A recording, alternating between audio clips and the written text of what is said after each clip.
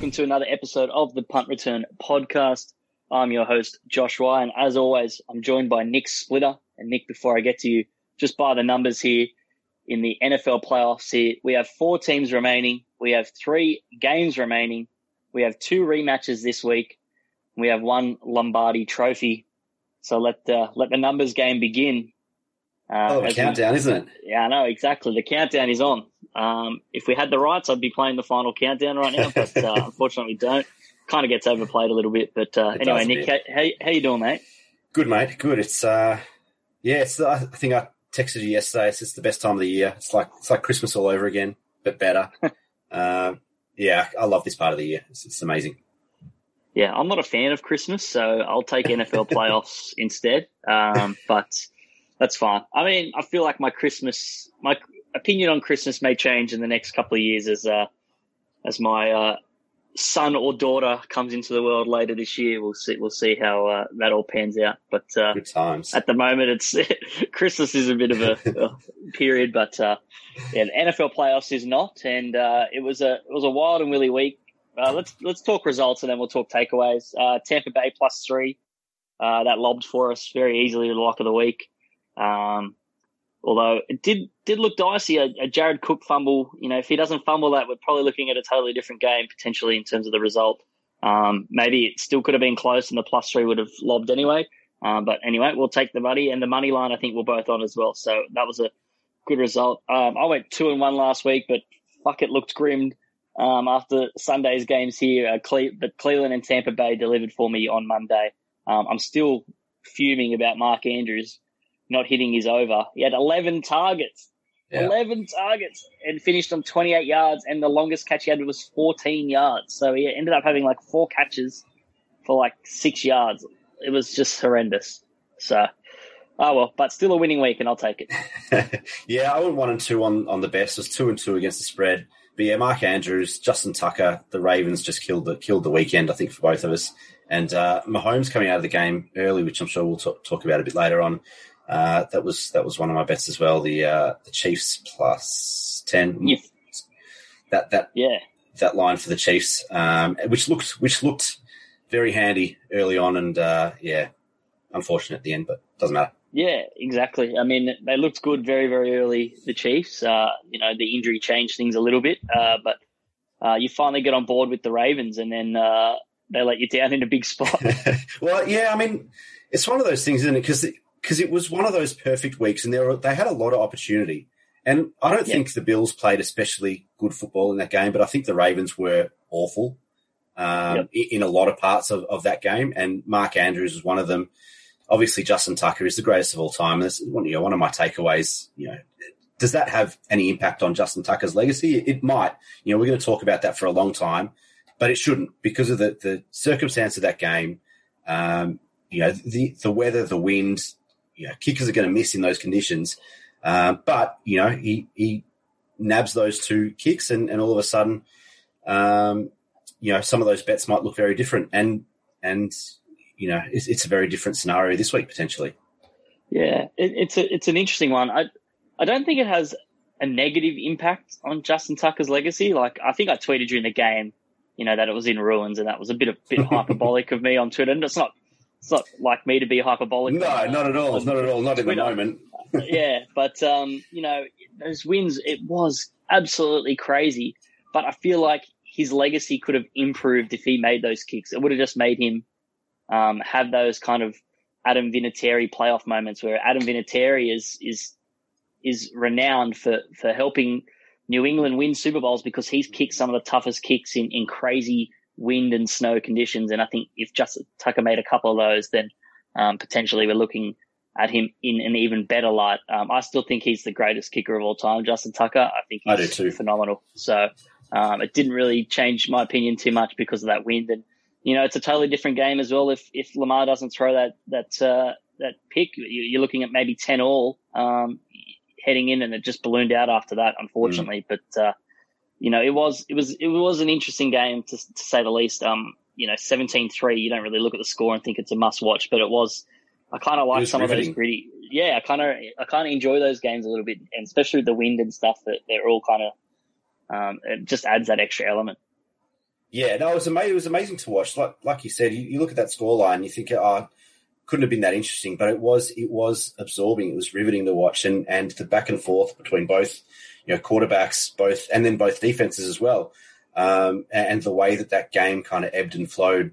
Both teams had momentum at different stages, and in the end, obviously the Ravens just weren't good enough. But it's a really interesting game to watch, and I think we're going to see a few more of those games over the next few years with both of these teams as they, kind of go along their journey to the ultimate Super Bowl kind of winning roster, which they're both building, in those cities.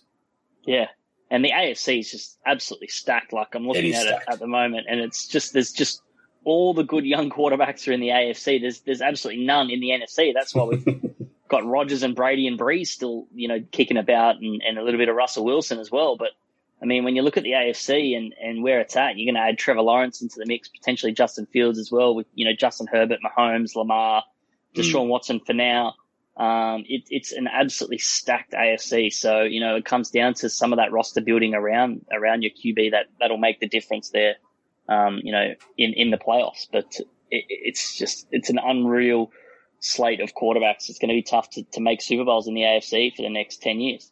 It is, and we've spoken over any NFL fans talked about the different quarterback generations, and this is another golden generation of quarterbacks. And it looks like you look at some of the quarterbacks that are going to be coming out of college over the next 2 or 3 years as well. There's a hell of a lot of talent there, and we're very lucky that we get to see these guys. And you look at Tua and Herbert and those guys, as you said, coming through now. It's amazing to watch. Definitely. Any other takeaways from you? I mean, I think we knew this already, but hashtag came up on Twitter over the weekend. Anything is possible, and anything is possible when Andy Reid is your coach. And Andy Reid, I think, officially has the biggest balls in the NFL. Calling some of those plays with 2 minutes left, was amazing to watch with a backup quarterback. 4th and inches. 1:17 on the clock, and he calls that pass play to Tyreek Hill. Unbelievable. And the fact that it came off and Chad Henne pulled it off was amazing to watch. It's great drama.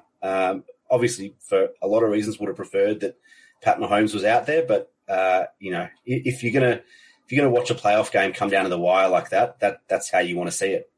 Yeah, and that's the coaching that we, pound the table for. That's the stuff we want to see. And that's you talked last week about being aggressive. That's it. Yeah, that's it. And that's the difference between winning and losing. I mean, if you punt that ball away and lose the game, you've got no one to blame but yourself. And then if you win the game right there and there with that play calling, then you're being heralded here. And I think that's the way that they should coach. And hopefully Mike Vrabel and Mike Tomlin are taking note, because Andy Reid's, he's learned from his lessons. He was quite a conservative coach for a long time, and he made some bad calls late in playoff games, and he's learned from it. And now he's, probably the best play caller in the entire NFL. And, part of that's having the best quarterback in the NFL definitely helps.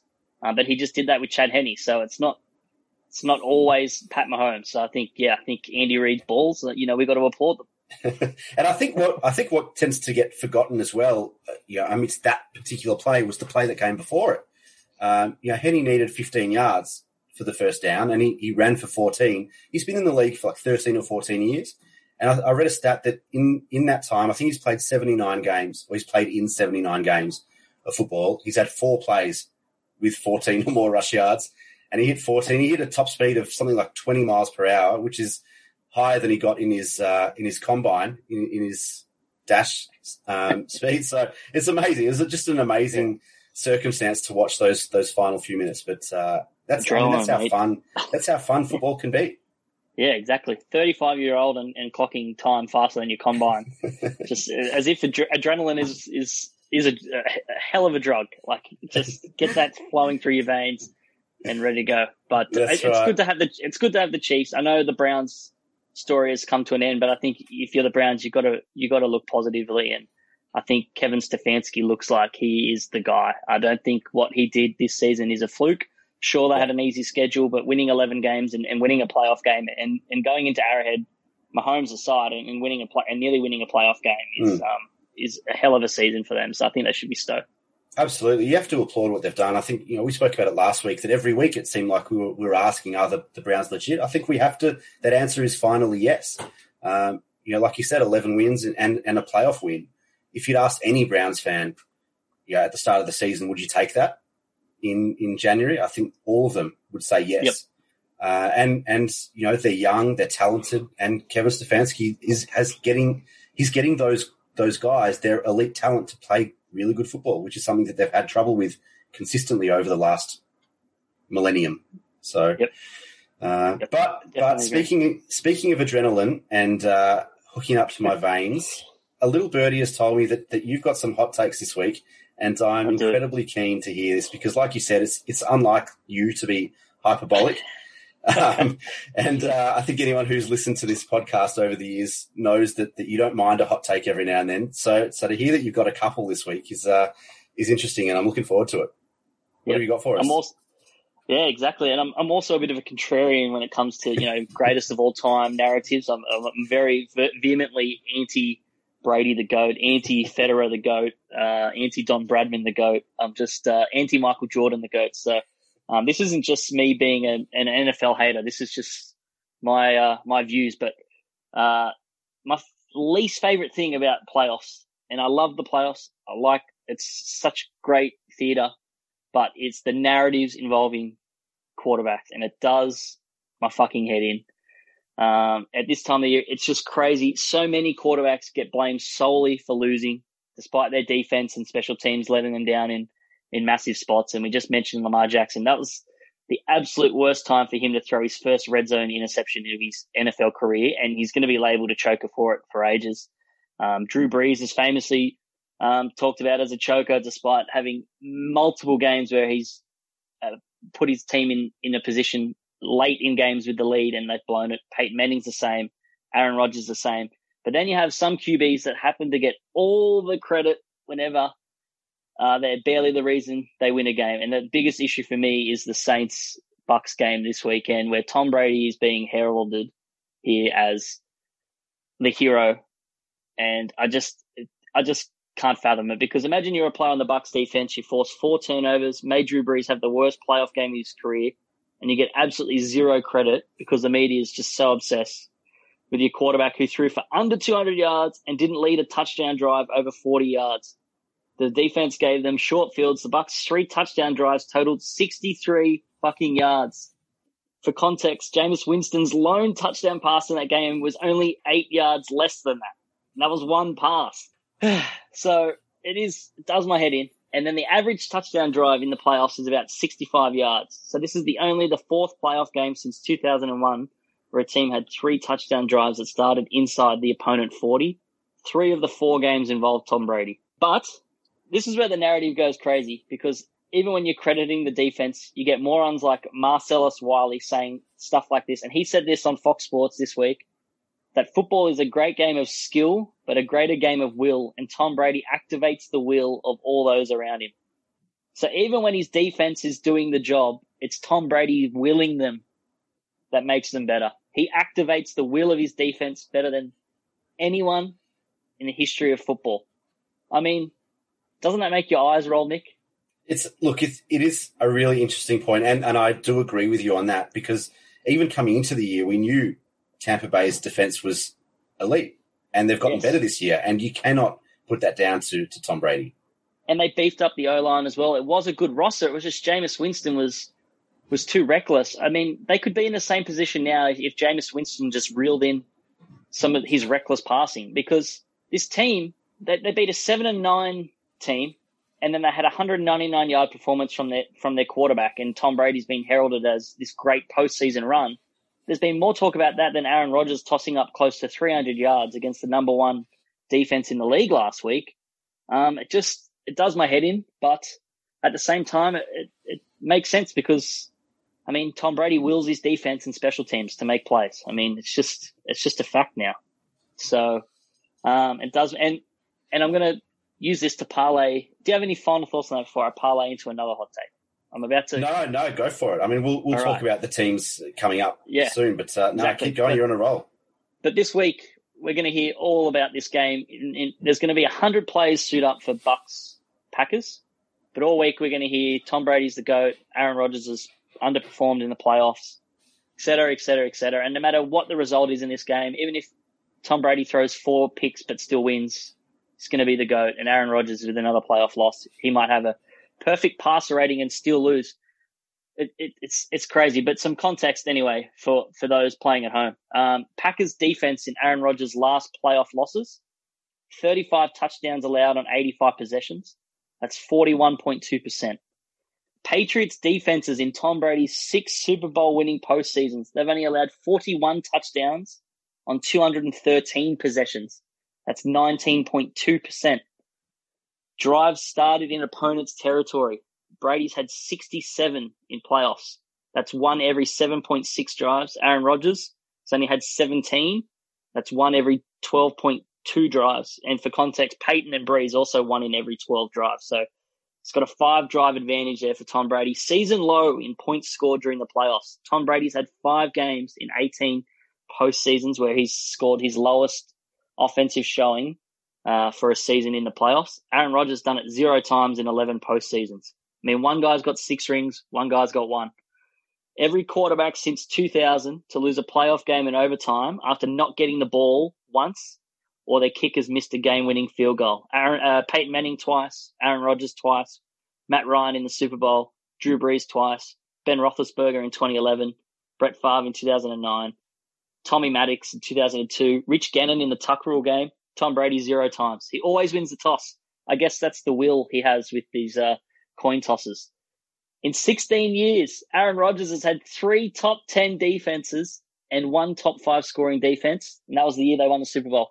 Brady has had 17 top 10 defenses in 20 years and 8 top 5 scoring defenses. And in 18 years in the NFL, Tom Brady has never had back-to-back games of 30 points scored against him. Again, just willing his team to play better on defense. And a few more stats here. Tom Brady's opponents in playoff games. Number of opposing teams to score 10 points or less 5 times in 43 games. Number of opposing teams to score 30 points or more 5 times in 43 games. Aaron Rodgers played 20 playoff games. Number of opposing teams to score 10 points or less, 0. Guess he's not motivating his defense enough. And numbers of opposing teams to score 35 points or more, 5. Aaron Rodgers averages 2 more points per game than Brady in the playoffs. But one is, the consensus, GOAT and a winner, and another one is a choker. I find it frustrating this time of the year that narratives and numbers get overlooked. And I'm not taking away from Tom Brady's greatness. He's a great player, but he's also incredibly lucky and incredibly blessed. And the two can both be true. That's all I'm trying to say. And the narratives get out of control. And I just think Aaron Rodgers, Drew Brees, players like that, Matt Ryan, they deserve a few more people going into bat for them because they don't have enough. That's my hot takes. Yeah, I like it. I've always had an issue with kind of the greatest of all time because you talk about different eras, you talk about different types of players, and especially like I have no problem with saying Tom Brady is the greatest NFL player of all time, but I do have an issue with saying he's the greatest quarterback because what is that based on? There's so many different metrics and skills exactly. that you can put that claim on, and I think it's pretty clear that he's not the most skillful quarterback of all time. He doesn't have the greatest arm of all time. No. He's been in positions to win a lot of games, and he's been in positions to win titles and Super Bowls. But that's not all on him. A lot of it is because, like you said, he's a great player, and he will always be a great player. But is he the greatest quarterback? I don't think he is because you look at guys like Drew Brees, Aaron Rodgers, Peyton Manning, and now some of these younger guys coming through. They're far more talented as quarterbacks than Tom Brady is. But you're right. I mean, it's hard to bet against the winning numbers. But it just goes to show you need more than just a quarterback to win regular Super Bowls. Yeah, you need an element of luck, and I'm not denying that. Like you look at every single Super Bowl win, you can pinpoint some luck involved, and there's just such a huge amount of luck involved. And he is the most successful quarterback of all time. That's not a debate. Him and Belichick are the most successful QB coach pairing of all time. That may not be beaten. Andy Reid and Patrick Mahomes have a chance, but as we just said, the AFC is absolutely stacked. It's very, very hard. And they also played in a division where, on average, they only needed 9 wins to win a division. Whereas Brees, Rodgers, Roethlisberger, Manning, most of their division wins, you needed 11 wins, 50% of the time. Seasons where 11 wins wouldn't have been enough to win the division without tiebreakers. It was just 1 in 16 seasons for Brady. So they could easily romp in and get first round buys because they played in that division. So it made things a little bit easier for them. But I just think Aaron Rodgers is immense in the playoffs. He's one of his best playoff games. And Brady said the same, where he lost in the Super Bowl to the Eagles. That was a loss, but it's just funny how the narratives are like that. And Aaron Rodgers scored 45 points in a playoff game and lost 51-45 in overtime. I mean, which is why, and we've spoken about this in the past, but that quarterback win metric is just a ridiculous, useless metric when comparing. That's why I had a Z on it. QB wins. Yeah, but it is ridiculous. But I think this is a good time to transition into my other takeaway, and that was kind of Drew Brees' retirement game by all reports. It was an ugly finish to historic career. His arm strength been waning. His ball placement was horrible. I just can't remember too many games where he was flat out missing passes like that. It's been a while. And this part of you want to come back to see them sort of go out with a better performance, but that's a home loss now in 3 straight years. So it raises the question, are the Saints better off moving on? And if so, where to now? Because I don't think Taysom Hill's the answer. No, I agree. And it is a shame that it ends like that. If it does, and it hasn't been confirmed, but by all reports that was Drew Brees' last game. And while we're talking, I mean, what a career. That's been an unbelievable career and should be in the conversation for greatest quarterback of all time. He generally isn't in that conversation because he's only got the 1 ring.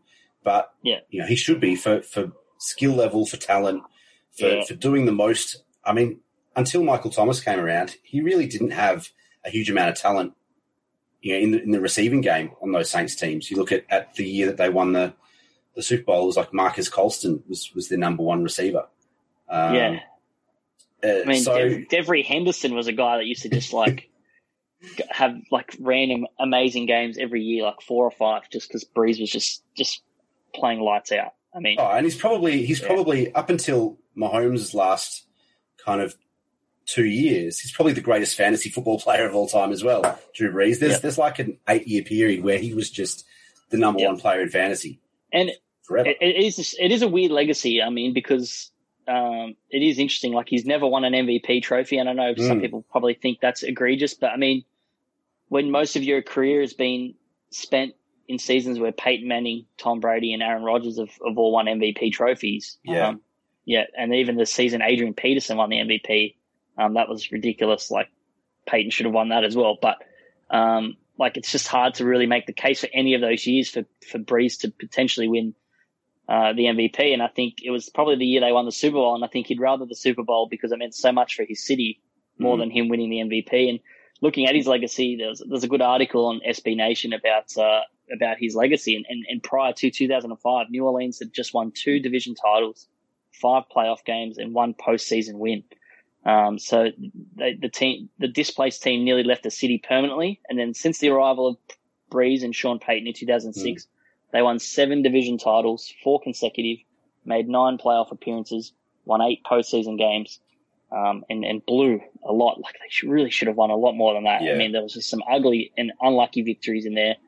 They got rorted by the refs against the Rams. They probably could have won that Super Bowl against the Pats, that 13-3 Super Bowl.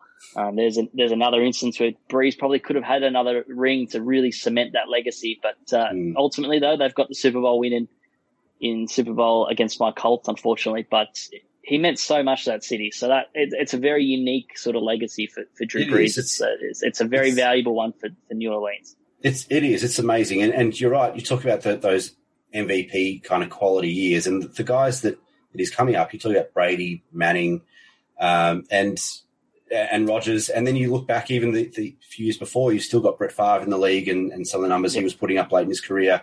Some of those Eli Manning years, I know it's not quite the same, but there was a lot of talent in the league in Brees' prime years, and only one player can win the MVP each year.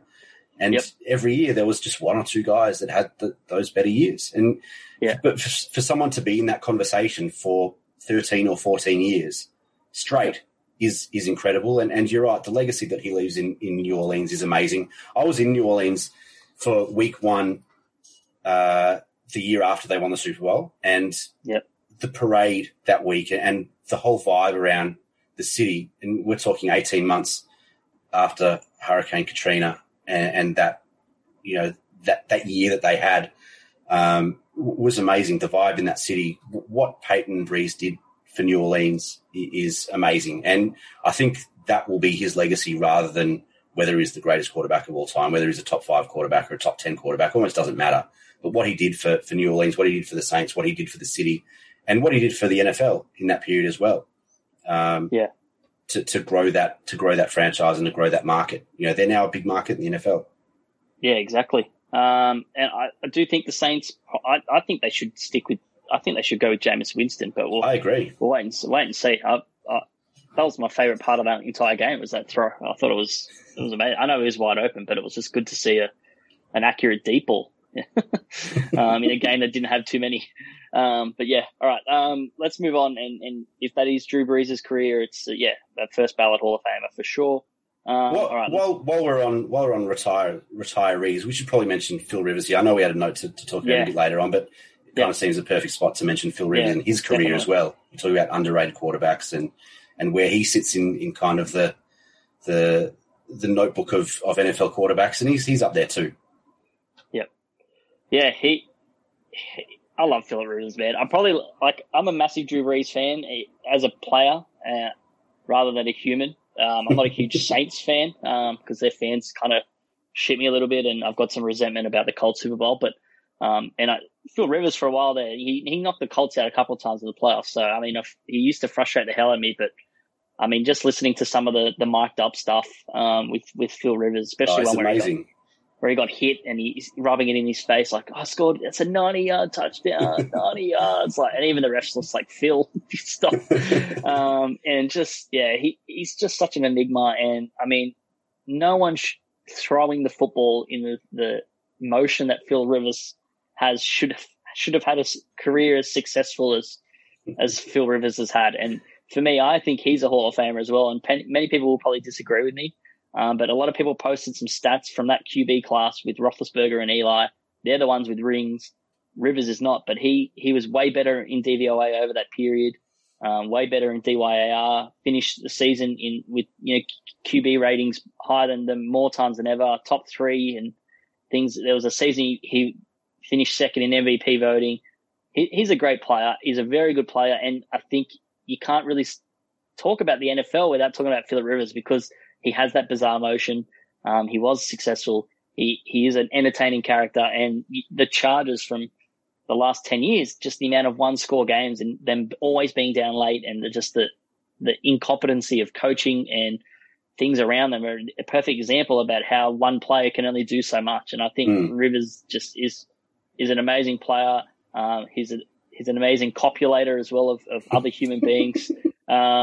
And I think he's a legend. I'm going to miss him. I really love Phil Rivers. He's been one of my favorite players. I think if there's one thing that speaks to Phil Rivers, it's the amount of stories from opposing players and opposition defensive players that have come out in the last week. And there was one story, and I'm sure there are more, but I kind of recommend to anyone who wants to find out more about Philip Rivers to go and seek out some of the stories from opposition players. But the one that stuck with me during the week was, I can't remember who it was, but told the story on NFL Network about how Philip Rivers told him that they were lined up incorrectly for the blitz that they were about to run. Yeah, that's right. And he was right. And he said he looked back and goes, and he was right. I think that was JJ Watt that posted that. It was JJ Watt. It was JJ Watt. It was. That's the one. Yeah. It was just amazing. Yeah. Fantastic. Yeah. I'm also I'm so unbelievably here for Phil Rivers making the Hall of Fame and pissing off so many people, because there's a lot of people that don't like him and think he's overrated. And I think if he gets in the Hall of Fame, it's going to piss off a lot of people. And I'm totally here for that. And his speech will be fucking incredible. So I'm here for that. And how good was his retirement announcement? Yeah, he said Doug Gammon. I don't know. It was the best ever. And he leaked his retirement to but a journalist that covered him from day one in San Diego. And like, I think that's just a real classy thing to do. It's not a Schefter or a rap sheet dropping news. It's someone else. And he got big props for that. And I think that's just Philip Rivers in a nutshell. All right. Some coaching hires. We won't spend too long on this because they're all just names on a sheet of paper at the moment. But I think in particular, I want to ask you about, the Eagles hiring Nick Sirianni. Thoughts? Well, I wanted to ask you about Sirianni at Indy because he's obviously been around the league. He's only 39, but he's had some decent positions over the last decade. Yeah, he coached Philip Rivers back in San Diego. Yeah, he coached Philip Rivers to career years in San Diego. He coached Andrew Luck, and he's done some good things with quarterbacks. It's going to be really interesting to see what he does with the Carson Wentz, Jalen Hurts situation in Philadelphia. But outside of that, I don't know a whole lot about him. How do you feel about the Colts offense over the last 3 years? I really like Sirianni. I think he's good. I think this is probably a year too early. I would have liked him to stay one more year and just see where we go in that direction. I still don't understand the Eagles not being patient here. Like most of the head coaching hires are done. You could wait until after the Super Bowl and get a Brian Dable or an Eric Bieniemy or someone like that with a little bit more. I think Dable would have been perfect for the Eagles. Me too. He was my number one option. Like Sirianni is not going to be bad. I don't think it's a bad hire at all. He's a rising star. And I think we'll be okay because Marcus Brady, who's our QB coach, is highly rated as well. And that's going to be good for him. So I think we'll be okay. He didn't really call plays, but he had a lot of say in the pre-game plan, I guess, like building that game plan before the whistle's blown. And so I am keen to see how he works. I think this means Carson Wentz is probably staying, though. I think so. I mean, it is probably out of all of them so far, it's probably the most, maybe the second most kind of left field coaching selection. What would you say is the other one? Dan Campbell in Detroit. I'm sick of this meathead already. I mean, he's come out and he's like, I'm not going to give you coach speak. And then he's like, if we get punched in the mouth, we're going to pick up our teeth and punch you back in the mouth. And it's like, he just rattled off. Yeah, in the kneecap. I was just like, geez, get this meathead off the podium. And he's wearing the Taro Cash, like, he does seem like a wrestler. Like he should be at WWE, something like. Yeah, he's got the local court suit on as well that he's bought from Lowe's. Like I don't know. It's. I'm not a huge fan of that, but based off what the Lions have been saying and what Dan Campbell's been saying all week, it does sound like Matthew Stafford's probably going to stay. But I would be wanting to get the hell out of there because I think that's easily the worst hire of the lot. I think Chargers going Brandon Staley. It was an interesting one. But they looked like they targeted him from the start. Yeah, I really thought Brian Dable and Justin Herbert could have made some sweet music. I think Buffalo's a massive winner because I think Dable's going to stay for at least one more year with the Bills, and that's huge for them. Like that's just absolutely massive. So, but of the rest, I think they're all pretty fine apart from Dan Campbell. I think Sirianni's going to be very, very interesting, but. I think they didn't want a big personality because it means he's going to kind of be at Howie Roseman's feet here, whereas Doug Peterson spoke up a little bit too much. So I hope Sirianni doesn't get weighed down by all of that. I do worry. It's an interesting kind of progression for the Eagles, going from Doug Peterson and Frank Reich as the offensive coordinator. Reich goes to Indy, brings along Sirianni, who he coached with in San Diego.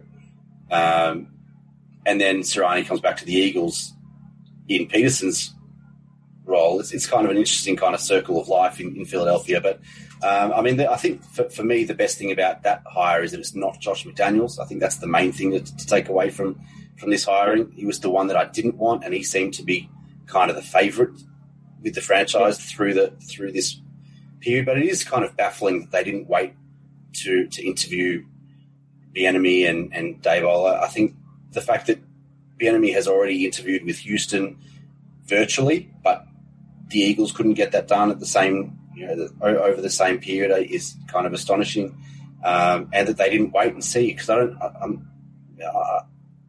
don't believe that Sirianni would have been under pressure from other franchises to move, and they couldn't have waited another week or two to speak with Daboll and Bieniemy. So I don't know. It's an interesting one. It's going to be an interesting kind of journey. I think you're right in that it's that personality that fits what that fits what Roseman and Jeffrey Lurie want to do in Philadelphia, and that he's going to be maybe not so much a yes man, but will go along with what the franchise vision is, as opposed to kind of doing his own thing. But it is going to be interesting to see how they structure the rest of the coaching team in Philadelphia as well. But the one that I really liked that kind of also came out a bit out of left field was Arthur Smith in Atlanta.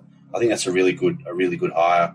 You look at the Tennessee Titans offense over the last 2 years and what he was able to do with Ryan Tannehill and the way that he kind of developed Tannehill from that Miami Tannehill into what he is now, and the way that Derrick Henry has gone from being a very good running back to being elite and just an absolute beast under Art Smith in Tennessee is amazing. And I'm looking forward to seeing what he does with Atlanta, who's kind of known for their offense over the last decade. Yeah, and I think their GM hire is very good as well. Terry Fontenot is a guy that's been bouncing around for a while. His name's been a rising star. Very highly rated. Very highly rated. And he started his tenure off by addressing the family of Vaughn McClure, a long-time beat writer, and talking about his loss. And I thought that was real classy. So really classy. I kind of am excited about the Falcons, and I hate that I'm buying into the Falcons again, but I'm very interested to see what they do, especially at quarterback with the draft. So all eyes are on Matt Stafford being traded. It could be Matt Ryan is the one that ends out up and out the door. While we're talking quarterbacks, we'll quickly mention this and then get straight into the conference championship game. Dwayne Haskins signed with the Steelers in 2021. I don't dislike the move because they do need another young quarterback in there if Big Ben is retiring or moving on. But I just don't think Dwayne Haskins does anything particularly well. So it's a low risk, high reward signing, but definitely. I don't think the reward is very high at all. Well, I think he's one of those guys that, he certainly had talent coming out of college, and he most certainly hasn't realised that at the NFL level, and whether he can kind of get that back at that level is yet to be seen. But I think Mike Tomlin's probably a good coach for him. I think when he was drafted, I said all along that Washington was a terrible situation for Dwayne Haskins, and I couldn't see that working from day one, and it hasn't. But I think this is kind of a bit better. I think it gives Pittsburgh, more mobility and more agility at the quarterback position. He's signed to a reserves kind of futures contract at the moment, so he'll fight for a professional contract for next season. Whether he starts or not, we won't know for a while. But I think Big Ben has to go. We talked about it last week. Big Ben has to move on in some capacity, whether it's to another team or whether he retires. I don't know, but they've got to do something at quarterback, and this is a good start. Yeah, definitely. All right, let's move on. Conference championships now. 2 games to cover. I've got a few nuggets about the championship weekend before we get started. I'm not a massive trends guy, but I more quote them because I find them interesting more than anything. But since 2013, home teams are 10-4 against the spread and 12-2 straight up on Championship Sunday, with a scoring margin of 13.7 points per game. Since the NFL adopted its current divisional format in 2002, teams that defeated an opponent in the regular season are 63-44 in postseason rematches that same season. However, those regular season winners have just a 43-61-3 record against the spread in postseason matches. And that changes a little bit in the championship round. There have been 9 rematches from the regular season over the past 7 seasons. And the team that won in the regular season is 7-2 in the rematch. So that bodes well for the Packers and the Chiefs. The reigning Super Bowl champ is just 1-6 against the spread in the following year's conference championship game. And then this one's in particular looking at the Bucs. QBs that have completed 55% or less in 2 consecutive playoff games, which is Tom Brady, and are on the road in the next game are 5-10 against the spread. And the under in those games is 9-5-1. And then over the last 15 NFC title contest, the younger quarterback has gone on to win 13-2 straight up and 11-4 against the spread, which bodes well for Aaron Rodgers there, who's easily younger than Tom Brady in that relation. But let's get kick-started here. Championship weekend, and NFC Championship is first. So it's Monday, 25th of Jan, 7:05 Australian Eastern Standard Time. Tampa Bay at Green Bay. Green Bay 3.5-point favourites on the money line. Tampa Bay $2.50. Green Bay $1.55. Total is 51 or 51.5. Shop around there depending on what side you want. Super Bowl odds. Tampa Bay are the outsiders. I think they're the team with the biggest odds at $5, and Green Bay are co-favourites at $3 with Kansas City. What's your thoughts on this? Well, it's a really interesting one. You look back to last week, and this historic offense. This is the number one offense in the number one offensive season in NFL history. Did a number on the best defense in the NFL last week, and I know that Aaron Donald was hampered by injury, but even with Aaron Donald at 50%, that's a really strong, really aggressive, fearsome defensive unit in LA. And while they're not as good as the Rams, Tampa Bay really do have an elite defense. They're ranked number 5 in DVOA defense. They're 5th in pass defense, 1st in rushing defense. But their offense, on the other hand, is far superior to anything that the Rams had to offer. So how the Packers counter that is going to be really crucial to this game. Michael Thomas went cashless last week. We know how well that Tampa Bay held him and focused on him. So I think we have to assume that defensive focus carries over to Devonta Adams this week. So I'm thinking that there's potentially extra targets and receptions to go around. I think the tight end, Robert Tonyan, who's been up and down all season, I think he's somewhat of a safety blanket underneath for Rodgers this week. He had 4 catches for 60 yards last week, even with Adams having 9 catches and 60 yards and a touchdown. So I think there's some room there. He's got some really low yardage and reception numbers in the lines this week. So I'll be looking at those. I also think that you come to these big games and talk about Tom Brady and the things that he's had available to him, and he's got Gronk available. You know that some of the receivers in Tampa Bay are under injury clouds. Talk about Mike Evans and those guys. And I think that Tom Brady leans on his old mate, his running mate in New England was Gronk. And I think that he does it again, and there's some decent lines for Gronk yardage as well. But, I'm looking at the Tampa Bay spread again, plus 3.5. I also think that there's going to be plenty of points, and I'm looking at the over 51 or 51.5. Doesn't really matter. I'm taking both. Yeah, I'm with you. I'm on the Tampa Bay money line. I took Tampa Bay plus 3.5, and I took them early because I thought that it was going to come in a little bit more, but it's kind of stayed steady there, which is interesting. I like the over 51 as well, and I've got a long shot in this game as well. Halftime, full-time double, Green Bay, Tampa Bay at $9. But as I said earlier, Rodgers to start hot.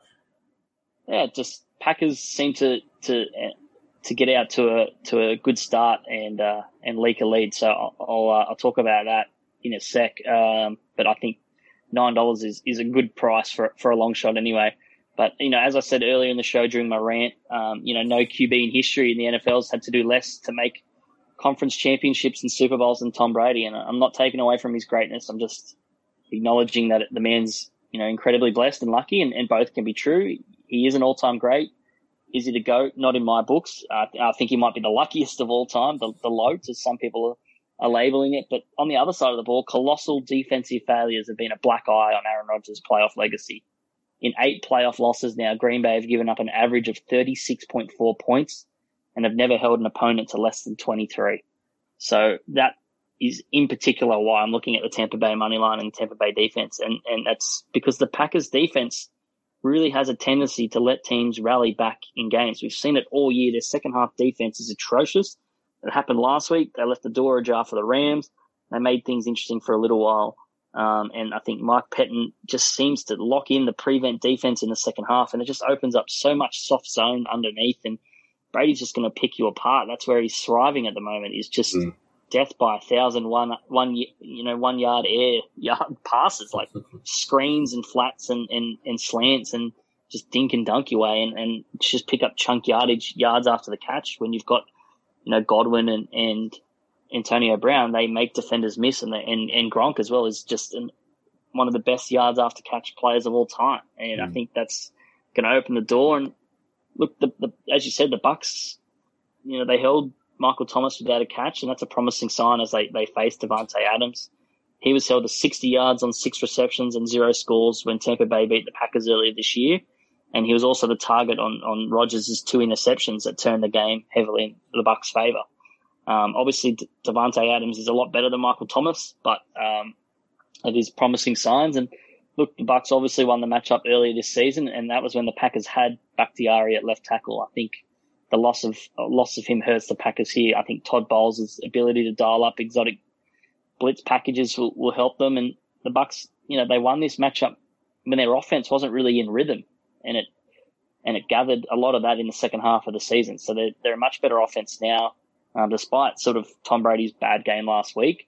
They still are a better offense now. And look, the Packers offense has gotten bigger and better and have gone on to be a number one, juggernaut, as you said. But I just think the Bucs offense can hang around and stick around against this overrated Packers defense. And, again, you got to factor in the luckier quarterback here getting the breaks. And I think they'll find a way again, a la Jared Cook fumble. Something's going to happen here in this game that I think that'll just tilt the cap towards the Bucs and they get the win. And they are on their third straight road game, but the Bucs have thrived away from home all year. 7 road games by an average of 16 points they've won.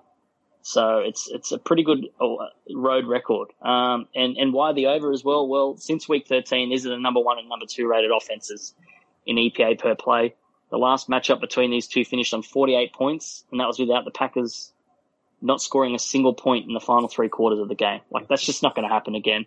There was 10 points in the second half. It was just nothing. So, and it finished 3 points shy of 51. So I think this goes over easily. I think it's the lock of the week for us both, and it is the podcast lock of the week as well. Yep. So I think Tampa Bay, Green Bay over 51. I like your Robert Tonyan suggestions. It's a big tight end week. I've also got a play here on Leonard Fournette over 22.5 receiving yards at $1.85. It's got 10 targets and 83 yards and a touchdown in the receiving game the last 2 weeks. I think the Packers in the DVOA against running backs are not very good at all. I'm trying to remember where I read it. I think they were in the bottom 3, 29th in DVOA there we go, 28th in DVOA against running backs as receivers. The Packers are. So look for Brady loves targeting running backs in the playoffs as well. I mean, James White and Shane Vereen have famously had massive games. So, yep, I think we're at a consensus here. Yeah, I like it. I've got a long shot of same game multi. I've got the Bucs plus 3.5, Gronk over 27.5 receiving yards, and Robert Tonyan over 32.5 receiving yards, $6.50, which I like. I'll have a little play out. Is Gronk's line honestly 27.5? Yep. Gee, that's enticing as well. It is. It is. Yep.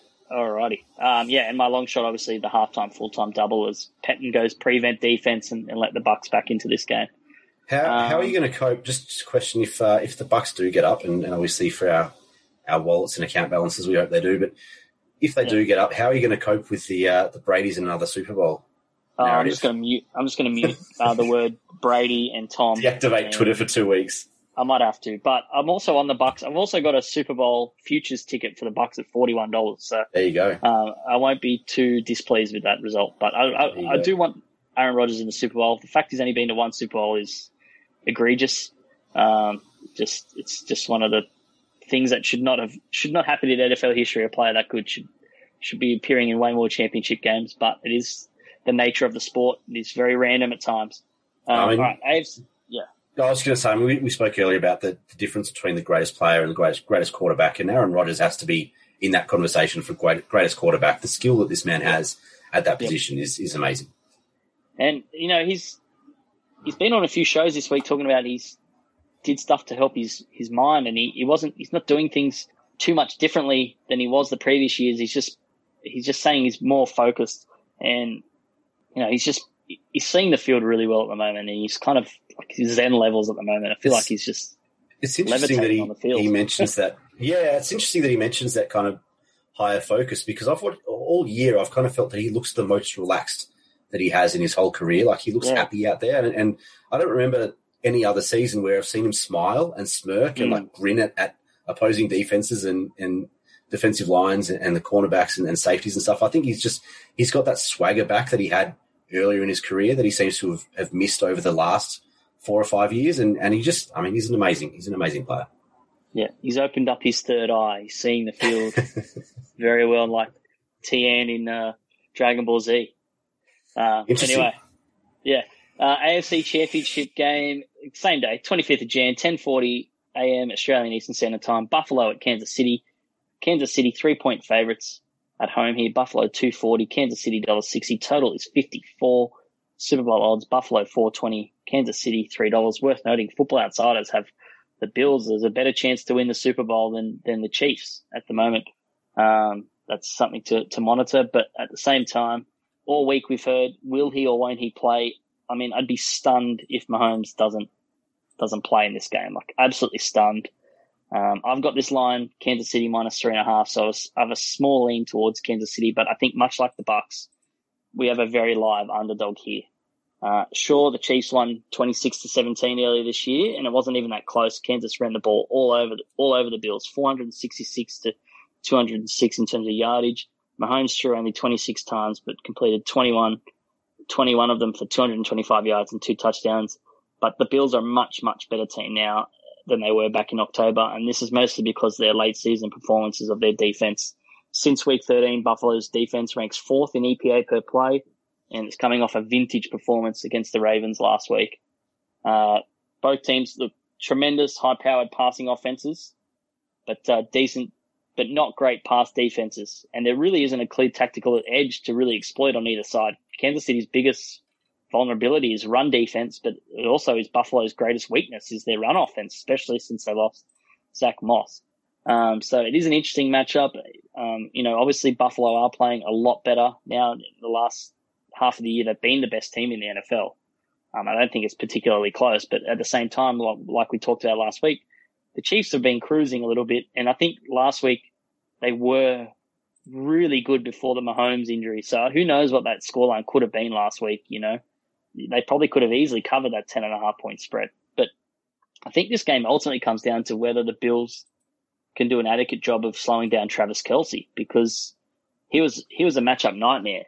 He had a pair of touchdowns in this team's first meeting. And I think he's even more important in this game, given that Buffalo, has Tre'Davious White playing against Tyreek Hill, and the Buffalo safeties are really good as well against the pass. So I think Reid's going to try to isolate Kelce on Tremaine Edwards and Matt Milano and try to dominate the matchup there. And if they can make a stop, then I do think Buffalo can win this game.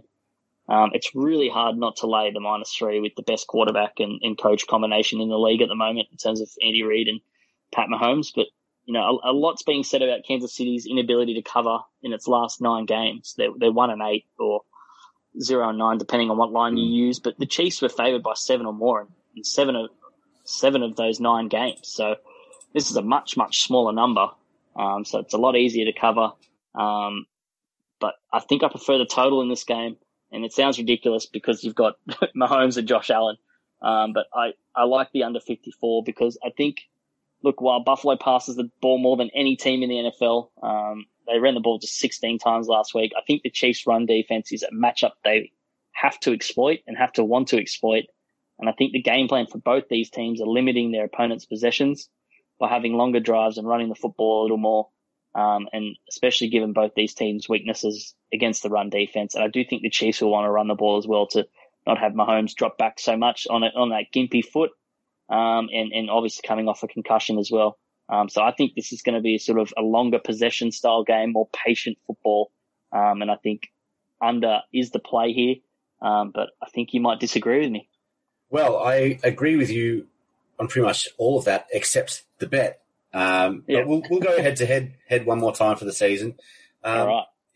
I'm on the over. The Chiefs' defense isn't top of the pops by any means, but they did hold Josh Allen to his worst performance of the season in Week 6. He had 122 yards, 2 touchdowns, and interception at 52% completion rate. So I understand kind of the temptation to go the under with this Chiefs defense against Josh Allen.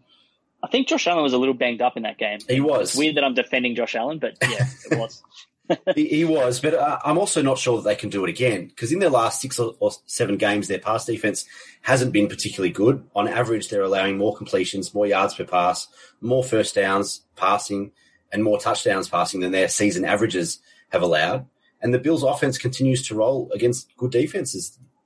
look at their last few weeks, and they've played some good defenses and come out on top. And Josh Allen and Stephon Diggs are putting up, still massive numbers.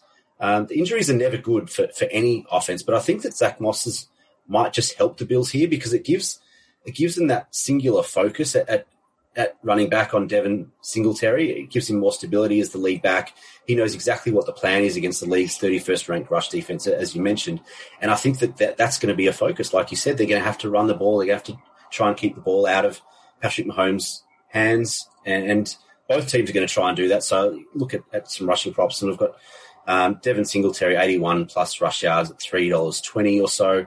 His line, $1.88, $1.90, I think, is just 41.5. So there's a play on that too. I think there's some value there. But I think we know what to expect from both of these offenses here. There's going to be a lot of Stephon Diggs, the league's receptions and yards leader.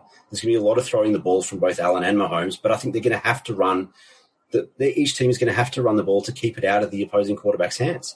I can't pick this game, but I feel like it's a 30-27 kind of game, and that's assuming that Mahomes plays. And like you, I'd be absolutely astonished if he doesn't play. But I think the over here is the play because I think there's too much variance on both offenses. They're both high-powered. They both love to throw the ball, but they're going to have to mix and match in this game to kind of keep the ball and to keep those drives going. So I think there's going to be a lot of points, and I see kind of 57, 60 points in this game.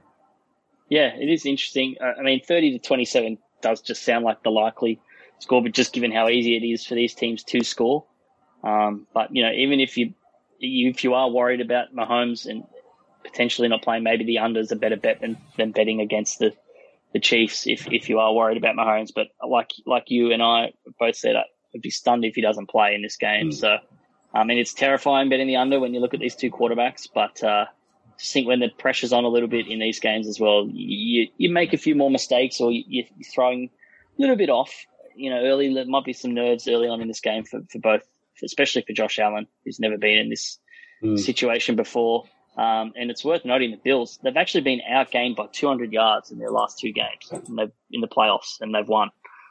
So that's particularly interesting. It's kind of a weird formula to be in an AFC Championship game, but it is. But I think, like I said at the top of the show, I didn't think Buffalo played well last week. I think they just played better than the Ravens, and the Ravens kind of shot themselves in the foot on a few drives. Exactly. Yeah. I've got a long shot in this game. I like Dawson Knox for the Bills, another tight end long shot here. But the Chiefs are 31 DVOA against tight ends, and boost tight end catch rate, yards per target, and touchdowns per target between 5 and 17%. That's per Football Outsiders. So I think Dawson Knox could have a big game. So I think his over under is tiny. So that's definitely a play if you just want a normal sort of even money bet. But for the sake of a long shot, 50 plus yards at $3.60, you can get that at some books. You just got to shop around. A few books are down on props in this game because they're waiting on Mahomes. A few of the other books are saying, look, he's going to play, so they've just gone up. So just got to be patient. Maybe have a look on Sunday night and shop around. Yeah, agreed. Yep. All right. Well, that wraps up our preview for the Conference Championships game. Not a lot of confidence on either wins this game. Both being around a field goal, these are tight, contested games, and it will come down. We can talk about all the offense and defense, but it could come down to something like a special teams missed field goal or missed extra point or something like that. That just lock kick, ruins all of it. But that's just how the cookie crumbles in football. So the lock of the week: Tampa Bay at Green Bay over 51. My best bets are Tampa Bay plus 3.5 over 51. Tampa Bay at Green Bay. Leonard Fournette over 22.5 receiving yards at $1.85. And then my three long shots: halftime, full-time double. Green Bay halftime, Tampa Bay full-time at $9. Got a same game multi.